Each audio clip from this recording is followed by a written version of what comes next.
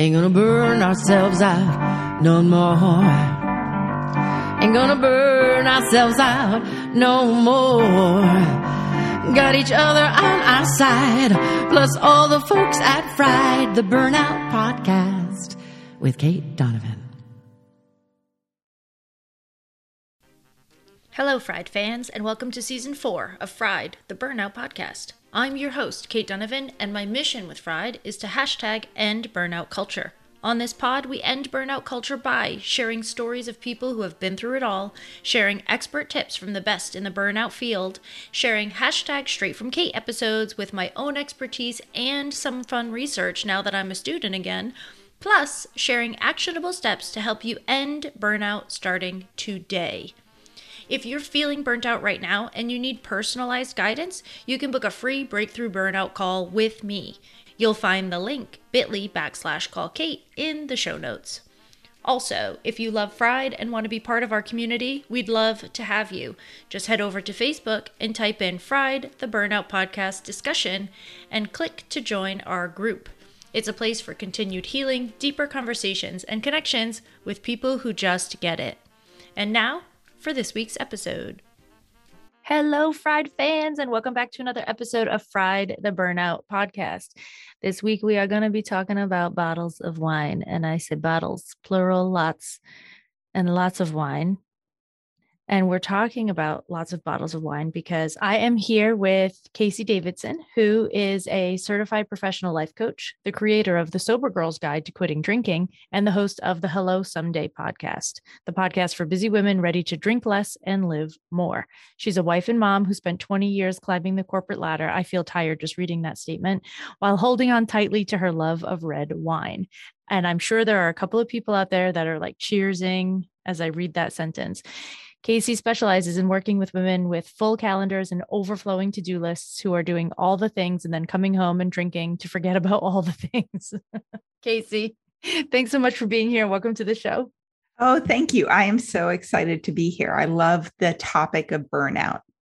And it goes so well with alcohol, to be frank, and we have not talked about it yet on the podcast. And I can't believe that. And you and I connected ages ago, and somehow we got lost in each other's mixes. I don't, just because the interwebs sucked away our information.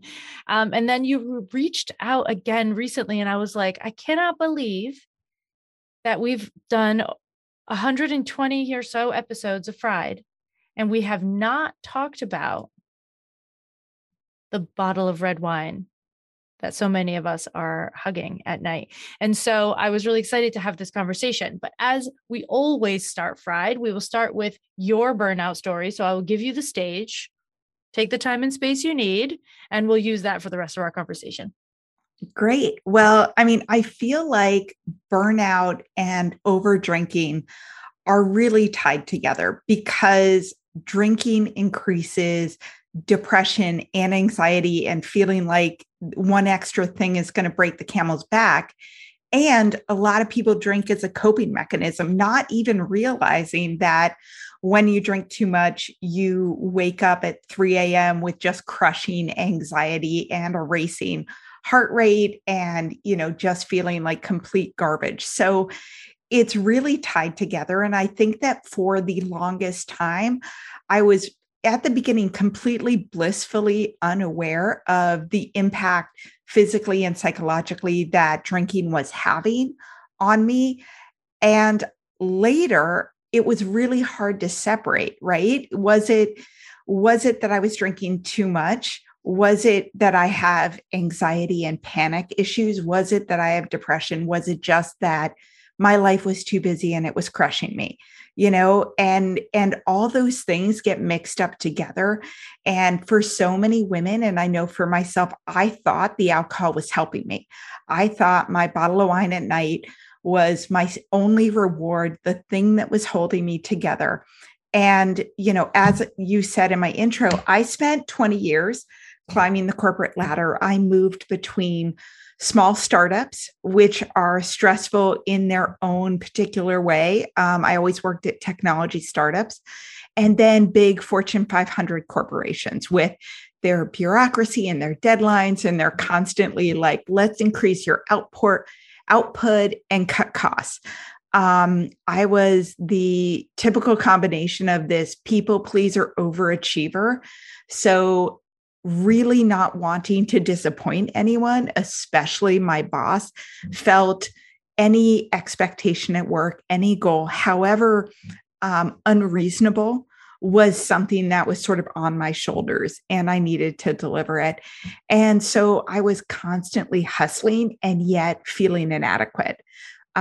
So I used to, literally question myself, like, why can everyone else cope with life? Why is this happening to me? What is wrong with me? And at the same time, drinking works for a reason, right? The minute you have a glass of wine, it hits your bloodstream. It's this crazy combination of both a depressant and a stimulant. And so that sometimes drinking gives you energy. I mean, I would always drink. So I would drink, by the last 10 years or so, which sounds crazy. So by the time I was 30, I would pretty much drink 3 glasses, 4 glasses, a bottle of wine a night. My last 2 years, many days, 1 bottle wasn't quite enough. I would open the second to have a glass or 2. I know that sounds crazy. It is not that unusual. I think you would be surprised how many thousands and thousands of women who look like they have it all together also drink close to a bottle of wine a night or more. It is super common in the corporate world. It's also really common among the mommy wine culture, mothers who drink wine. And, depending on your work schedule, it can start earlier and earlier. I somewhat consider myself lucky that I had work and had trouble leaving the office before 6 p.m. And then I would rush to get my kids at daycare. And then I would get home because it kind of compressed my drinking time between sort of 6:30 p.m. and 10 p.m. when I would fall asleep, because I'm using quote marks, fall asleep on my couch because life was so stressful, which really was passing out. So, at various points in my career, I felt burned out. Like I definitely remember, I always thought it was related to work, but just feeling like anything would break my back, like anything, any change in expectations or deadline or a surprise business trip would be crushing to me because my nerves were so shot. And, the first couple times it happened, I was just like, let me go to my psychiatrist. Let me get on medication. I need anti-anxiety meds. I need Ambien to sleep. I'm so stressed out. And I think for a lot of women, you never actually tell your doctor, your therapist, how much you drink. Whenever anyone asks, the standard answer for I coach lots and lots of women, the standard answer is a couple drinks a couple times a week. Now, for many women, that means 4 drinks 7 nights a week, or I binge on the weekends, right? I drink all weekend, and then the weekend starts on Thursday and goes through Sunday because everybody has like the Sunday blues because they don't want to go back to work on Monday. And I never told my therapist how much I drank. So, waking up at 3 a.m., well, obviously you need a sleep med. Feeling this crushing anxiety and sort of tingling throughout the day, obviously you need an anti-anxiety medication. And the last time I quit drinking, so I quit drinking 5.5 years ago was the last time. My son was 8, my daughter was 2. The first time I decided I needed to stop drinking, my son was 5 years old. So it was 3 years before. And I went to a therapist because I just felt unable to cope with my life. I particularly chose him because he specialized in anxiety and addiction, because I was worried about my drinking. Quitting drinking was literally my worst case scenario in life. Like I desperately loved red wine.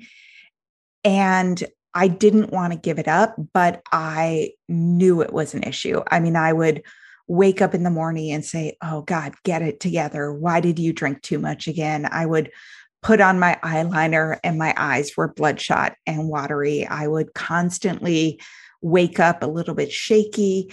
And yet nobody knew. I mean, my husband would give me the like passive aggressive, how are you feeling this morning?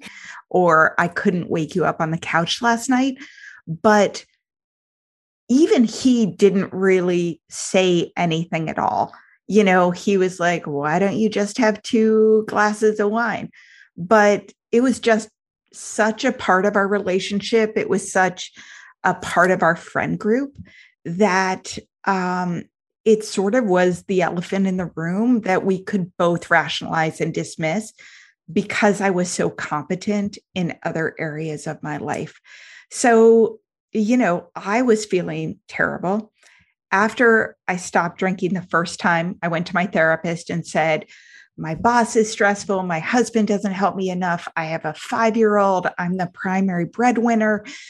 And I drink a bottle of wine a night. And he was like, let's talk about your drinking. And I was like, no, let's talk about all the stress in my life.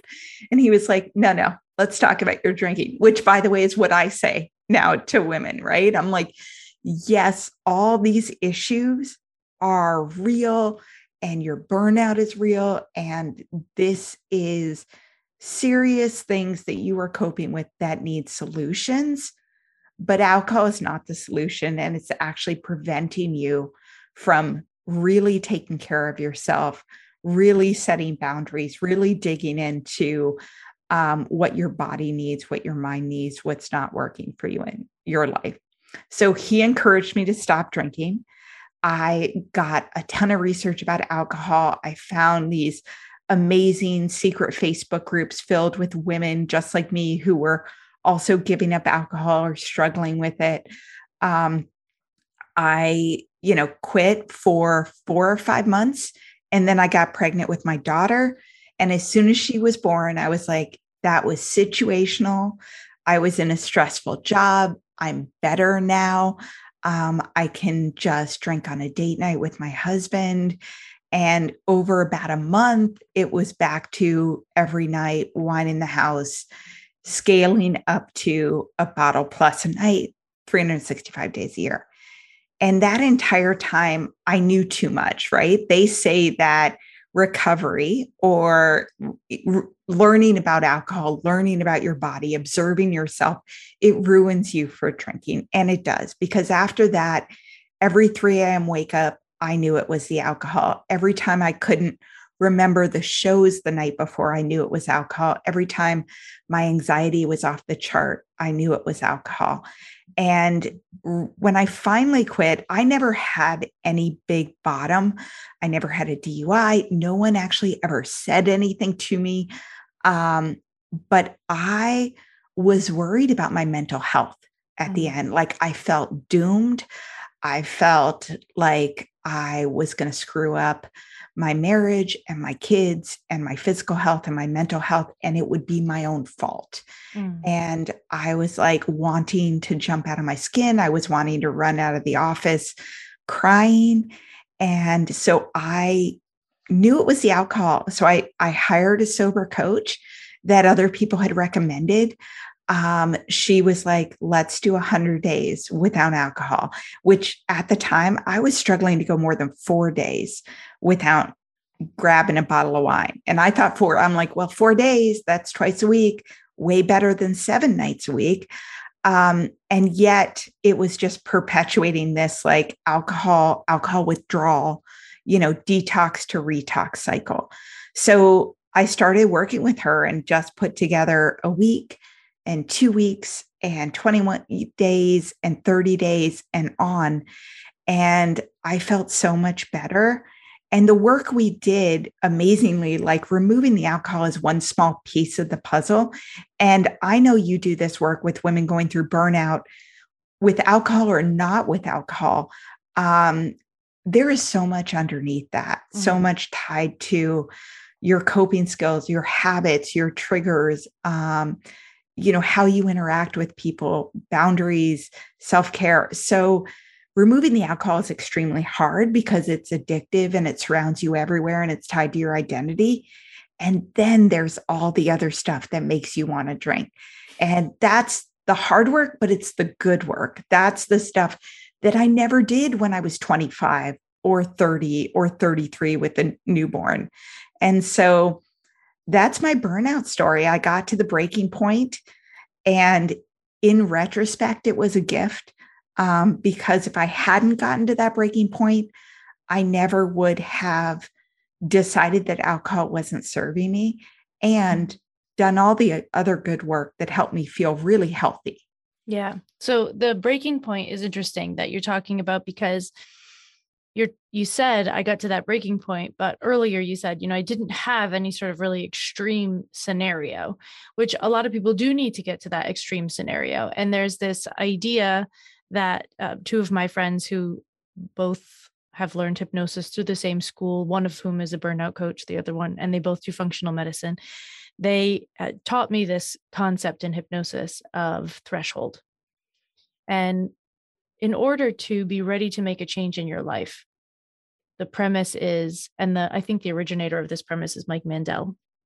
The premise is that you need to reach threshold, and threshold is there needs to be a change. It needs to be me, and it needs to be now. Right?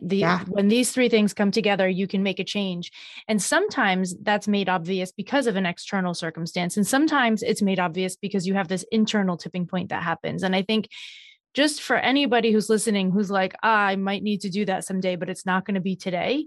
Like, it's okay if you're not at threshold today. And you don't need to necessarily have a disaster happen to be at threshold. And you don't need to beat yourself up until you get to threshold, because you don't really control when threshold happens. It's like one of these phenomena that exist that you kind of sometimes have to wait for, which doesn't mean I'm discouraging people from reaching out if today is the day. But there's this, like, kind of, even in the burnout coaching world, there's all this like shame on people. Like, you could have called me sooner. You could have done this sooner. It's like, that's not helpful. Like, no, you couldn't have called me sooner because you weren't at threshold. You weren't ready to make that change at that time. So you felt concerned about all of those things, and it brought you to threshold. Mm-hmm. For whatever reason, because of previous experience, because of maybe nobody said anything, but maybe subconsciously a few people gave you some weird looks in the office, and and you were like, oh, maybe they're talking about me, or whatever it is, So I just want to put that out there, that threshold matters. And knowledge helps threshold. So if you're thinking about it, then getting some books and doing the reading and getting some info will push you towards threshold. That's important. But one of the things that you said that I think is really important, that I highlighted in your story that you sent over, were these two sentences. I have no emotional reserves or goodwill to handle changes. It feels like every new request will break me. That, combined with what you said earlier about being a people pleaser overachiever, which I just love the alliteration of that, people pleaser overachiever. First of all, it's so burnout. Second of all, it just rolls off the tongue. Your first step was breaking away from alcohol, which automatically increases your emotional reserves, right? I mean, that makes a big difference right away. But what happened with the people pleaser overachiever after the alcohol was gone?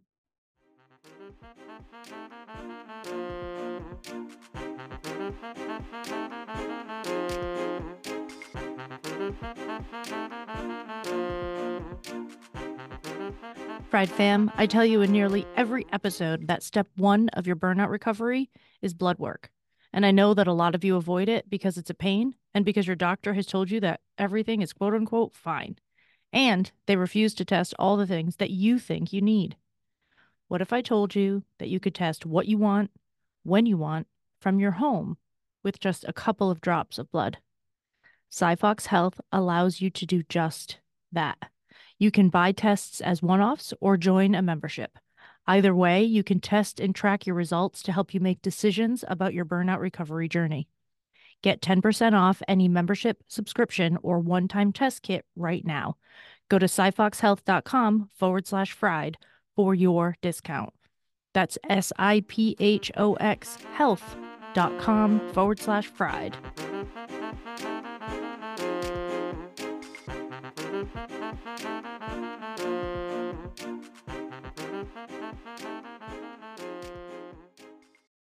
Yeah. I mean, that is hard to break out of, right? Because that's sort of innately tied to your self-worth and how you feel that you get love and acceptance and sort of how you find safety in work or in life. And that's tied to all the childhood stuff about what happened, when you were a kid and how emotionally secure you felt and all that stuff.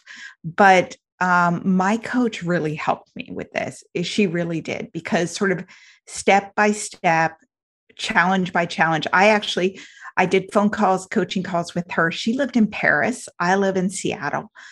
She's Canadian, but I emailed her every day.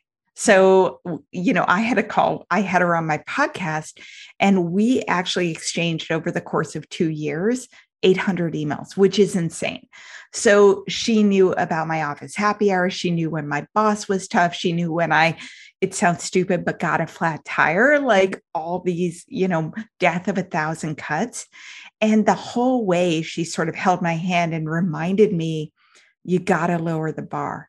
It's important to avoid overwhelm. You don't need to say yes. How about you put that off? You don't actually need to drive your daughter to swimming lessons. Like, she's 2 years old, your son's 8. They don't, if you are going to break over this, suck it up, don't do it. And you pushed me, go back to your doctor, ask for medication, self-advocate. So all of those things helped me actually let go of some of those people-pleasing, overachieving pieces. They helped me realize that I need to take care of myself first. And that, by the way, once I stop drinking, once I get sort of some of those emotional reserves back and actually sleep, I will be so much more productive than I ever was when I was running on fumes. So what I found was, when I got further away from how burnt out I was better at my job with less effort. I was just more present. I thought more clearly, all the good stuff. But you kind of needed to slow down to spring forward. Does that make sense? Yes, 100%. 100%. So was there a point during this? Did it happen during the 100 days? Did it happen after that you were like, oh, I'm really done with this? I can't go have that life again. Yeah. I mean, I think it's a couple things. Number one, any woman who comes to me, even if they say, I never want to drink again, right? I'm always like, that's great. I love that you know that. Put that aside. Your goal is 100 days. Because, the truth is that almost no woman who absolutely loves to drink actually wants to stop drinking. I mean, it's incredibly rare. What you want is to feel better. What you want is to stop worrying about what you said the night before. You want a lot of things. You don't actually want to stop drinking, because it really gets a hold of you. And for most drinkers, they surround themselves with other drinkers. They romanticize drinking. They look to the drinking highlights. What if I go to Italy? What about my girls' nights? What about my, next business trip? So I say, don't think about forever or never again, because it will just trip you up before you get started. You'll go to a restaurant, look at the wine menu, look at the person next to you and be like, oh my God, I am never going to have that again. And so the crazy thing is, you don't actually want to stop drinking until you get further away from it. The pull gets so much less and you start feeling so much better, and you start to see how much better you function and how crazy it was when you were just waking up, barely coping with your day, basically holding on till 5 or 6 p.m. when you can drink again, and then checking out for the rest of the night, while most women functioning or over functioning, trying to do it all so that nobody will look too closely with them. So for me, I needed to take it piece by piece. I needed to get to 30 days, and that milestone can trip up a lot of women because they're like, whoa, I did 30 days. I can just drink again and stop at any time. And then get to 60 days, and then get to 80 and 100, and then move the goalpost, right? So I got to 100 and I said, oh my God, I feel so much better. I want to go for 6 whole months, for 180 days, and see how good I felt. And this does not happen for all women, but I lost 25 pounds in my first 100 days, which is insane. That does not happen for most people. But suddenly I was running. I was waking up or at 5:30. I did, morning boot camps. I ate healthier, and I still drank all the milkshakes because I wasn't drinking the wine, and ate the burgers. But I was just functioning on such a higher level and sleeping through the night for the first time in years, and was getting so much positive reinforcement that I was just like, oh my God, I was 40 pounds overweight when I stopped drinking. So it really is not about the weight, but it's about how much healthier I was. And so I was just like, if I feel this good at 100 days, I want to see how good I feel at 6 months. I kept moving the goalpost. It wasn't until I got to a year that I said, you know what, I think I'm done. And the other thing that helped me is that I had stopped and started before. I mentioned I did 4 months. So I got to a breaking point, a threshold. I stopped because I was like at the end of, my emotional reserves, right? I stopped for 4 months, got pregnant with my daughter, had her, and then went back to drinking and got to my breaking point again. So it was sort of like I had burned my hand on that hot stove enough to know where it took me, to know it brought me to this really low place where I pretty much felt doomed and hopeless. And so that idea that I could drink sometimes and it would all be okay, I had kind of disproven that enough to be like, if I go back, I am choosing to go back to that sort of mental health desperation. Yeah. Did your husband stop drinking during that time too? Nope. I did. He's a regular drinker. You mentioned my podcast, the Hello Someday podcast. I just did 2 episodes with him about what it was like in our marriage when I was drinking and not drinking. And we sort of talked about this a lot. So he is a regular drinker, meaning he has a beer or 2 every night, but not like me. I mean, I was drinking a bottle or more. So, he's the kind of annoying person who like opens a beer and wanders off to the couch and it's on the kitchen table. And I'm like, dude, do you want this? Like for me, that literally would never happen. Like the wine was always close to me. I knew where it was. So his habit is opening the beer bottle. Yeah. Burns was finishing the wine. Oh, yes. Like I just, for me, it was always, do I have enough? Like that was, and what is enough? Like I just wanted to get the buzz, but then I kept drinking because I never wanted it to end, that physical feeling, even though it made me feel like absolute garbage. So I did in my first 30 days, I told him, I am doing this. It's really hard for me. I only told him it was a health kick. I did not tell him how worried I was about my drinking or that I thought I needed to stop and thought it was a problem. But I said, I'm doing this. It's hard for me. I love wine, especially on stressful days. So I need to have no wine in the house.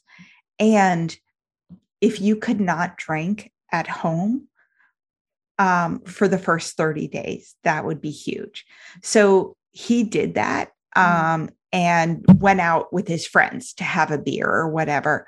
And then after 30 days, he started drinking at home again, but not my beverage of choice. Right.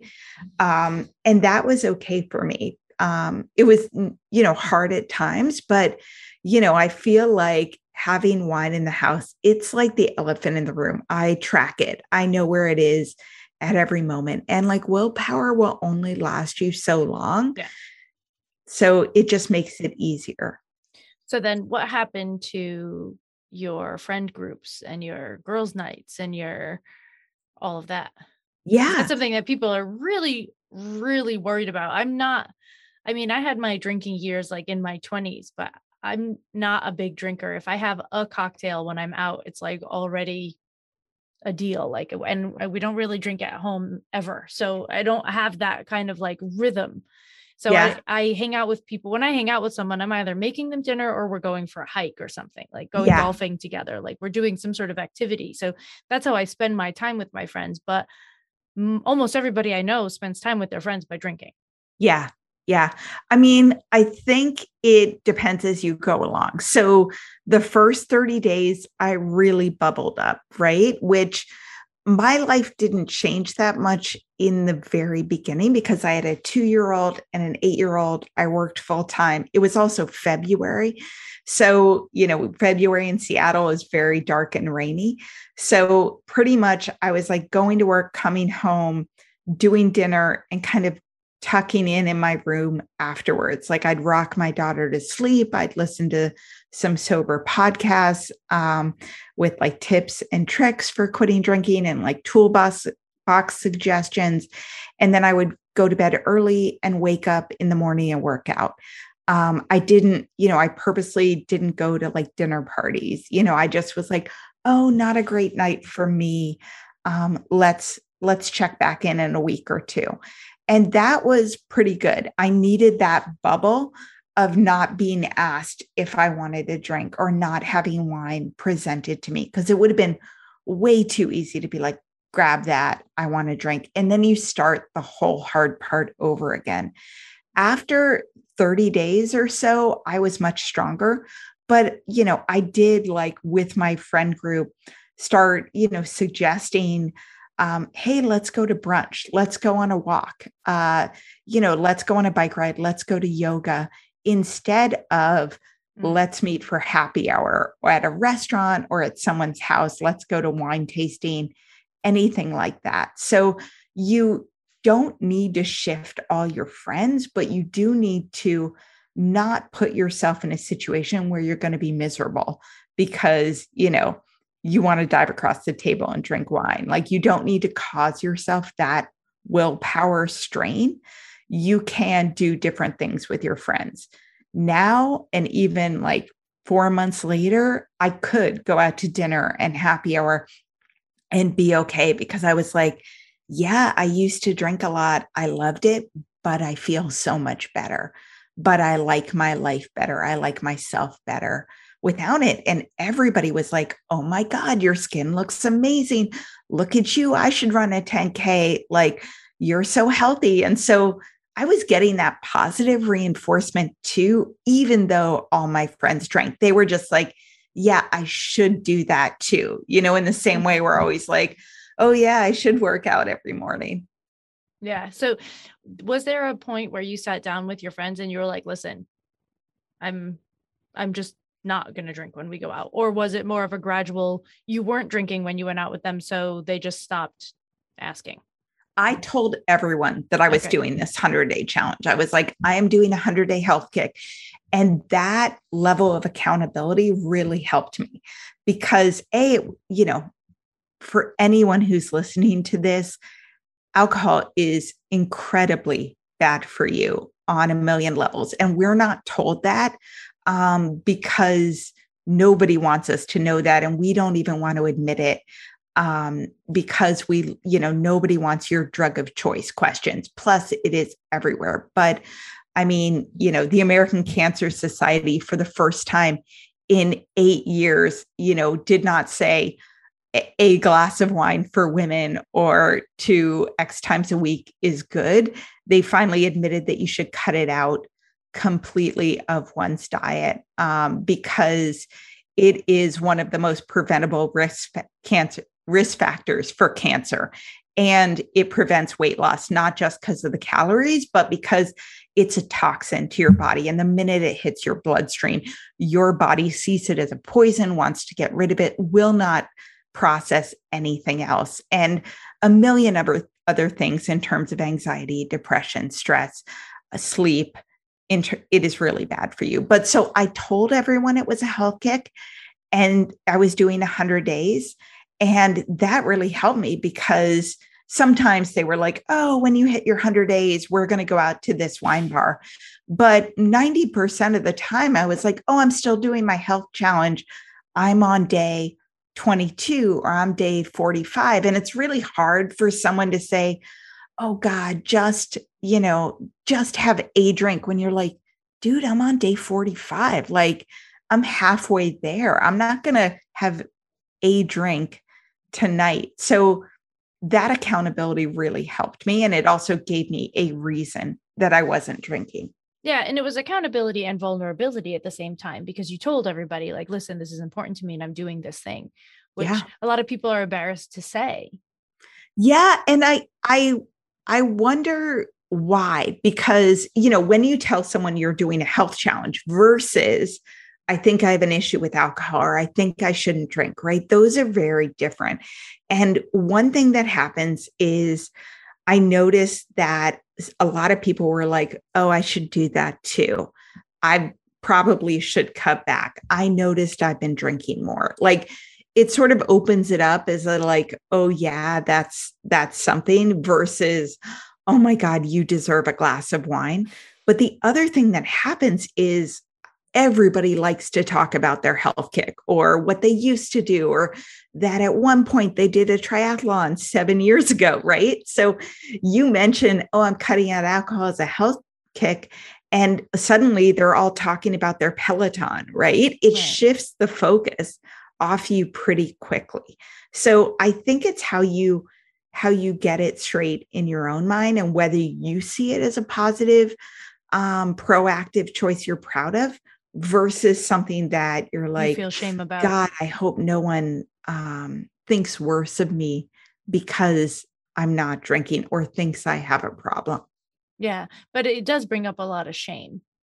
Yeah, it does. But one of the things I do as a coach and on my podcast is shift that to like, you should be incredibly proud of yourself for doing this. This is something that so many people in the population, probably 3 out of 10 women, maybe more, have an issue with drinking, right? The idea that like, I wish I could drink like a normal quote unquote person.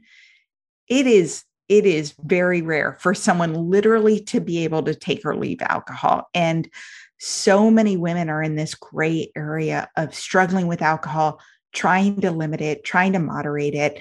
And nobody talks about it. But if someone actually decides to take a period away from drinking or to look at their relationship with alcohol, they are like a million times ahead of so many women. It is brave. It is something incredible that you're doing. It's like deciding to run a marathon.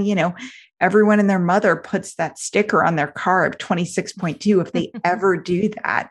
So, I mean, part of this is you should be proud of even thinking about it.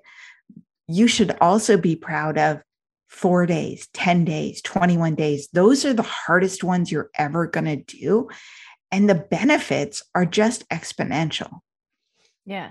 So one of the things that I just learned recently, I was just looking down at my phone because I was trying to find the woman's name. I was listening to the Huberman Lab podcast. And because I love him, I love everything he does.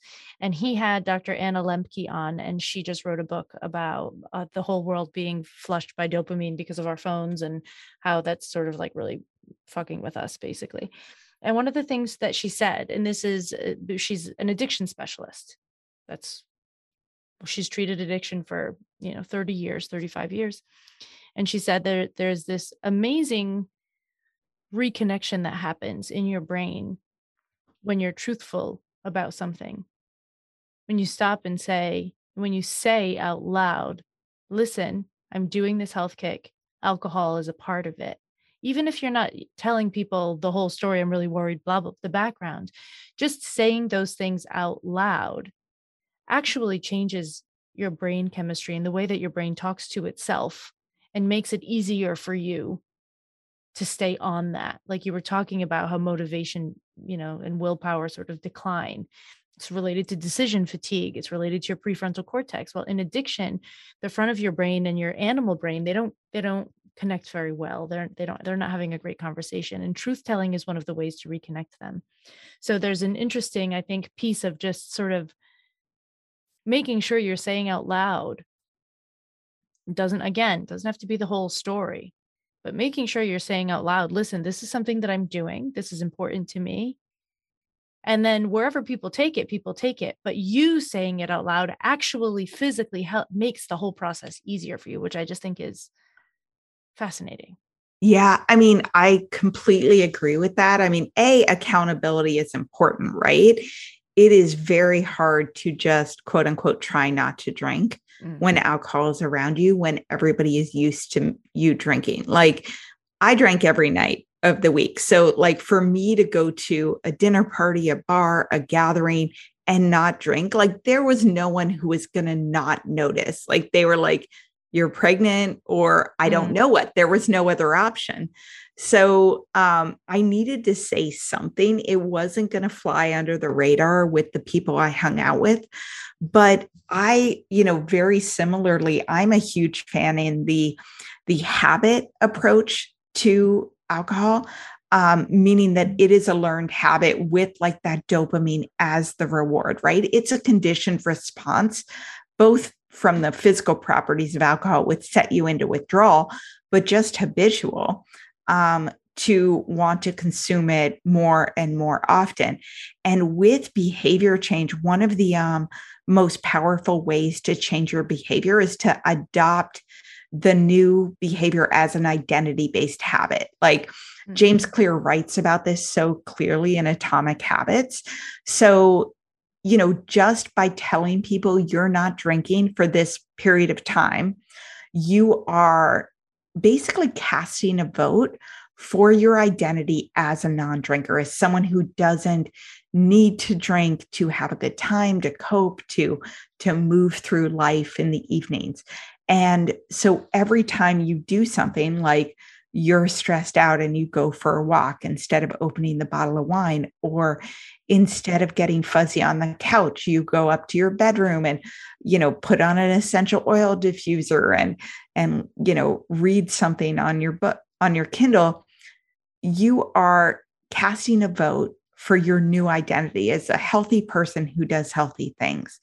And it builds up over time, and sort of voicing that and being open and honest about that is incredibly important.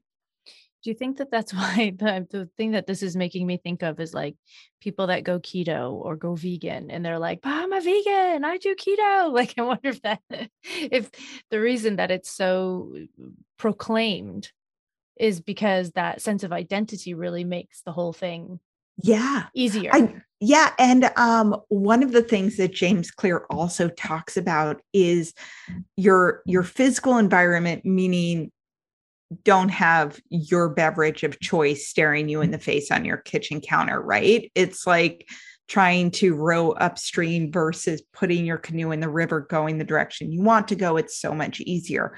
So they're setting up your physical environment for success and not self-sabotage.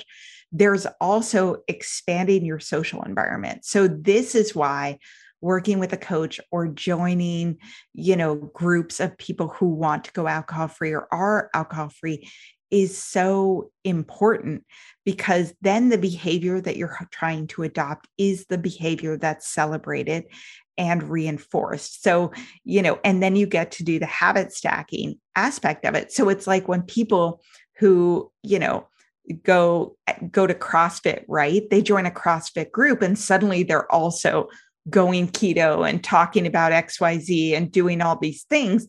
It's because they're surrounding themselves with people who constantly are like, oh, I'm doing that too. Good for you. I got X number of workouts in a week. And it's really important to add to your social circle people who are encouraging the new behavior you want versus the people being like, that's why not? Are you done yet? All that kind of thing, because you do deserve that positive hit of approval and encouragement as you go through that. Yeah. So you said earlier that you didn't really like lose friends because you shifted the things that you were inviting people to do. But did you lose some friends and did you gain some friends? I think, I had a very core group of friends that I've had for like 15 years, and we were all in the mommy wine culture, but they were also incredibly good friends. So I did not lose them, although, I used to be the queen of arranging wine tasting weekends, in the area and renting an Airbnb for 5 of our friends. Did not do that anymore. I did find that, like, so for example, with work people, we used to go out to drinks a lot. And I definitely was like, I don't really like hanging out with you that much. Like, it was sort of like there were some toxic people in there. There was a lot of gossiping. And I was just like, yeah, I remember very clearly telling my husband, like, I don't even like hanging out with these people that much at work. So I don't know why I'd go out after work to hang out with them and not drink while they're all drinking. So there definitely were, people and things that the question is that I had to ask myself is it not fun because you're not drinking, or is it just not fun? And you were drinking to make it fun, tolerable, make it fun. And so you definitely cut out that piece of it. The other thing that happened, which I was incredibly surprised at, is in the year I stopped drinking, I made more new friends than I'd made in the decade before, which is weird for someone who always, if someone else didn't drink, like, I just didn't think they were that interesting.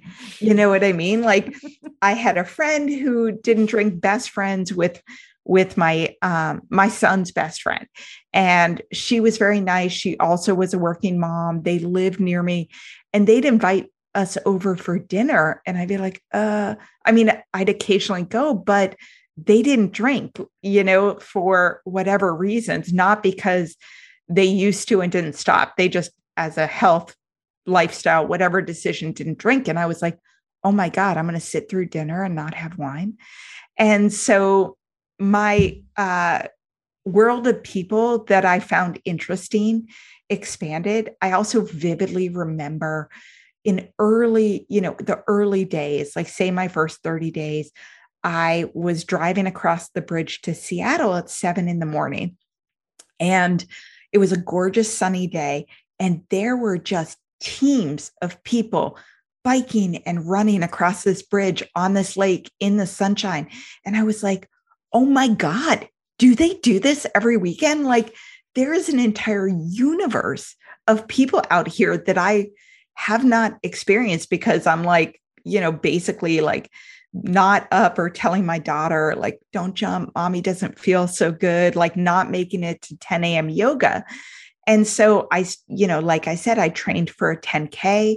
I did this mindful wanderlust, mindful triathlon where you did, a 5K, and the triathlon was meditation and yoga and a dance party in this incredible field with like hundreds of women. And like, there was just, my universe opened so much, where I realized that drinking actually made my world very, very small. The people I drank with, me on the couch having a party by myself on a Tuesday, the same restaurants, the same bars, like, it was not a very big world now that I look back on it. And I'm thinking restaurants and bars, like, did you ever think about how much money you saved? Oh my God. My husband is like, you are the cheapest date. And we've been together since we were 23. And, I was a very expensive date, but I actually have an app. One of my favorite things, it's called I'm Done Drinking. And you go in there and you plug in sort of what you drank, how much it cost, drinks per week, whatever. So in my first month not drinking, I saved $550. In 3 months, I saved $1,650. And 5.5 years later, I've saved $36,000, not poisoning my body. Holy shit. I was expecting the number to be like significant, but you just said $36,000. That's an entire year of undergrad for your children. Yeah. I mean, and trust me, I've spent it on other things, not all of it, but, I've spent it on yoga retreats, and I've spent it on trips to Greece and Amsterdam and Croatia and, therapy and acupuncture, like good things. And, now, like, I went to Venice when I was 4 months sober, which was hard but incredible. But Italy, not drinking for a red wine girl. I planned the trip before I quit drinking, clearly. But instead of doing my wine crawls throughout the country, I bought myself the most incredible jewelry, like Venetian glass, over the top, because I was like, I had my app of all how much money I was saving. And so I spent the money on jewelry. I did ice cream, gelato crawls throughout Italy with my 8-year-old son, because I used to always save my calories for wine. And so he thought I was the coolest mom ever. He was like, "You're awesome." I woke up at 7 a.m, where I usually would be pretty hungover, and I love photography. I got up and I walked through Venice when it was just so quiet and only the locals were up, and took these incredible photographs of, the canals and the buildings with no tourists around. So there were so many benefits to making this change. And honestly, you just need to look for them. You just need to be like, this is because I stopped drinking that I get to do this. I'm just going to go backwards about 2.5 minutes and say $36,000. Yes. Yeah. That's $7,000 a year. It is a lot of money, right? I'm telling you, $550 a month. And so one of the things I recommend to women is to, when you stop drinking, take that money or some portion of it and invest it in what I call sober treats. You, in the beginning, need a sober treat every single day for not drinking, because your brain will tell you when you stop drinking, this is deprivation. I have nothing good. Wine was my only treat at the end of a long day when I worked and when I deal with the kids and I handle the schedule and I do all the things.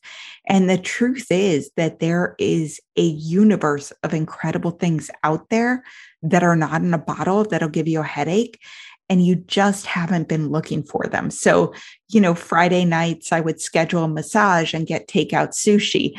I would go for a walk to Starbucks and you sit in the sunshine for an extra 30 minutes, where I used to rush back to my desk and work at my desk. I mean, you need to actually plan things that will make you happy every single day. I think that's a good piece of advice for life in general, for burnout recovery in general. Add pleasure and joy every single day. Yeah. Every day. Yeah. I love that. I think it's so important, because you are not meant to put your head down and, nose to the grindstone and basically grit your teeth through a decade of your life. Or more. Yeah. Or more. I love that. So if there's somebody that's just listened to this and is like, oh shit, I just reached threshold, how do they find you? Yeah. Well, you can find me at hellosomedaycoaching.com or the Hello Someday podcast, which is a podcast all about tools to take a break from alcohol, mindset shifts, also on anxiety and coping tools and people pleasing. And Caitlin's coming to talk about burnout, which I'm so excited about because it's such an important topic. So hellosomedaycoaching.com, the Hello Someday podcast. And I have a free guide with 30 tips for your first 30 days of going without alcohol, literally step by step, what you should expect on day 4 and day 7, and free resources that you can tap into that you may not be aware of to help you on this journey. I think that is so fabulous. And I'm so grateful to have had this conversation. I'm so glad that you brought it up again, even though we connected, disconnected, reconnected, because I really think that this is an important conversation. And it's not something that really came into my thought process because it's not part of my world. Instead, during this entire conversation, I substituted sugar for the word alcohol. And so now you have me thinking about, maybe I'm close to threshold there. Yeah. I mean, it's the other thing I would say, and I absolutely love the concept of threshold, and I do agree with it, is just don't, if you feel like alcohol is an issue for you, if you are, making rules for yourself, telling yourself you'll only have 2 drinks, or you're switching what you're drinking so you won't consume as much, or trying to limit yourself to certain days of the week and aren't able to keep sort of going over it, just try an experiment of an extended period of time without alcohol. And don't ask yourself, like, is this bad enough to quit? But rather ask yourself, like, is this good enough to keep going? Am I happy enough with my life and the way I'm functioning and my overall level of joy to keep doing this? Because like, the wine will always be there, right? You take 3 months off. It's not like the wine's going to go away and you're never going to have the opportunity again. Like, it's there. But, for me, I drank for 20 years other than when pregnant, really consistently. So I literally knew what my life looked like when I was drinking every season, every weekend. I knew the highs, the drinking highlights, and the lows, right? Which the lows increasingly were like 70, 80% of my life, and the highs were 20 to 30%. But I did not know who I would be, what my life would be like, how I would feel, my habits, my friendships, if I took a period of time without drinking. So if any of this is speaking to you, you don't have to decide that you have a problem with drinking or that you're an alcoholic. Like, I don't call myself an alcoholic. That word is not required. You simply have to decide that the way things are going aren't good enough. Like, the drawbacks outweigh the benefits, and do an experiment. I think doing an experiment is a great idea, and using your guide will make that possible. All right. Well, Fried fans, serious topic today. And I know that there are people out there that are sweating right now, possibly having night sweats at 3 a.m. because you drank too much last night. And also, just a weird side note, 3 a.m. is liver time in Chinese medicine. So it's really normal to wake up at that time when you're drinking. So you said that a few times and I kept thinking to myself, oh, liver time. I did not know that. Yeah. I just said, wow. Okay. Yeah. That is fascinating. Yeah. It's funny, right? The liver time is between 1 and 3. So it's really common to wake up during this time if you're drinking and have like slight night sweats, a little bit of a headache, a little, kind of all of this stuff. It's when your liver is supposed to be detoxing you from a normal healthy day, and it's overworked because it's got all this stuff to do, with all this extra work to do. So it's just an interesting little, that's fascinating. Interesting little attachment, but I'm so grateful for you. I'm so glad that you were here. I can't wait to talk to you again. And I think that wraps us up for the day. Awesome. Thank you so much. All right, everybody. Until next time.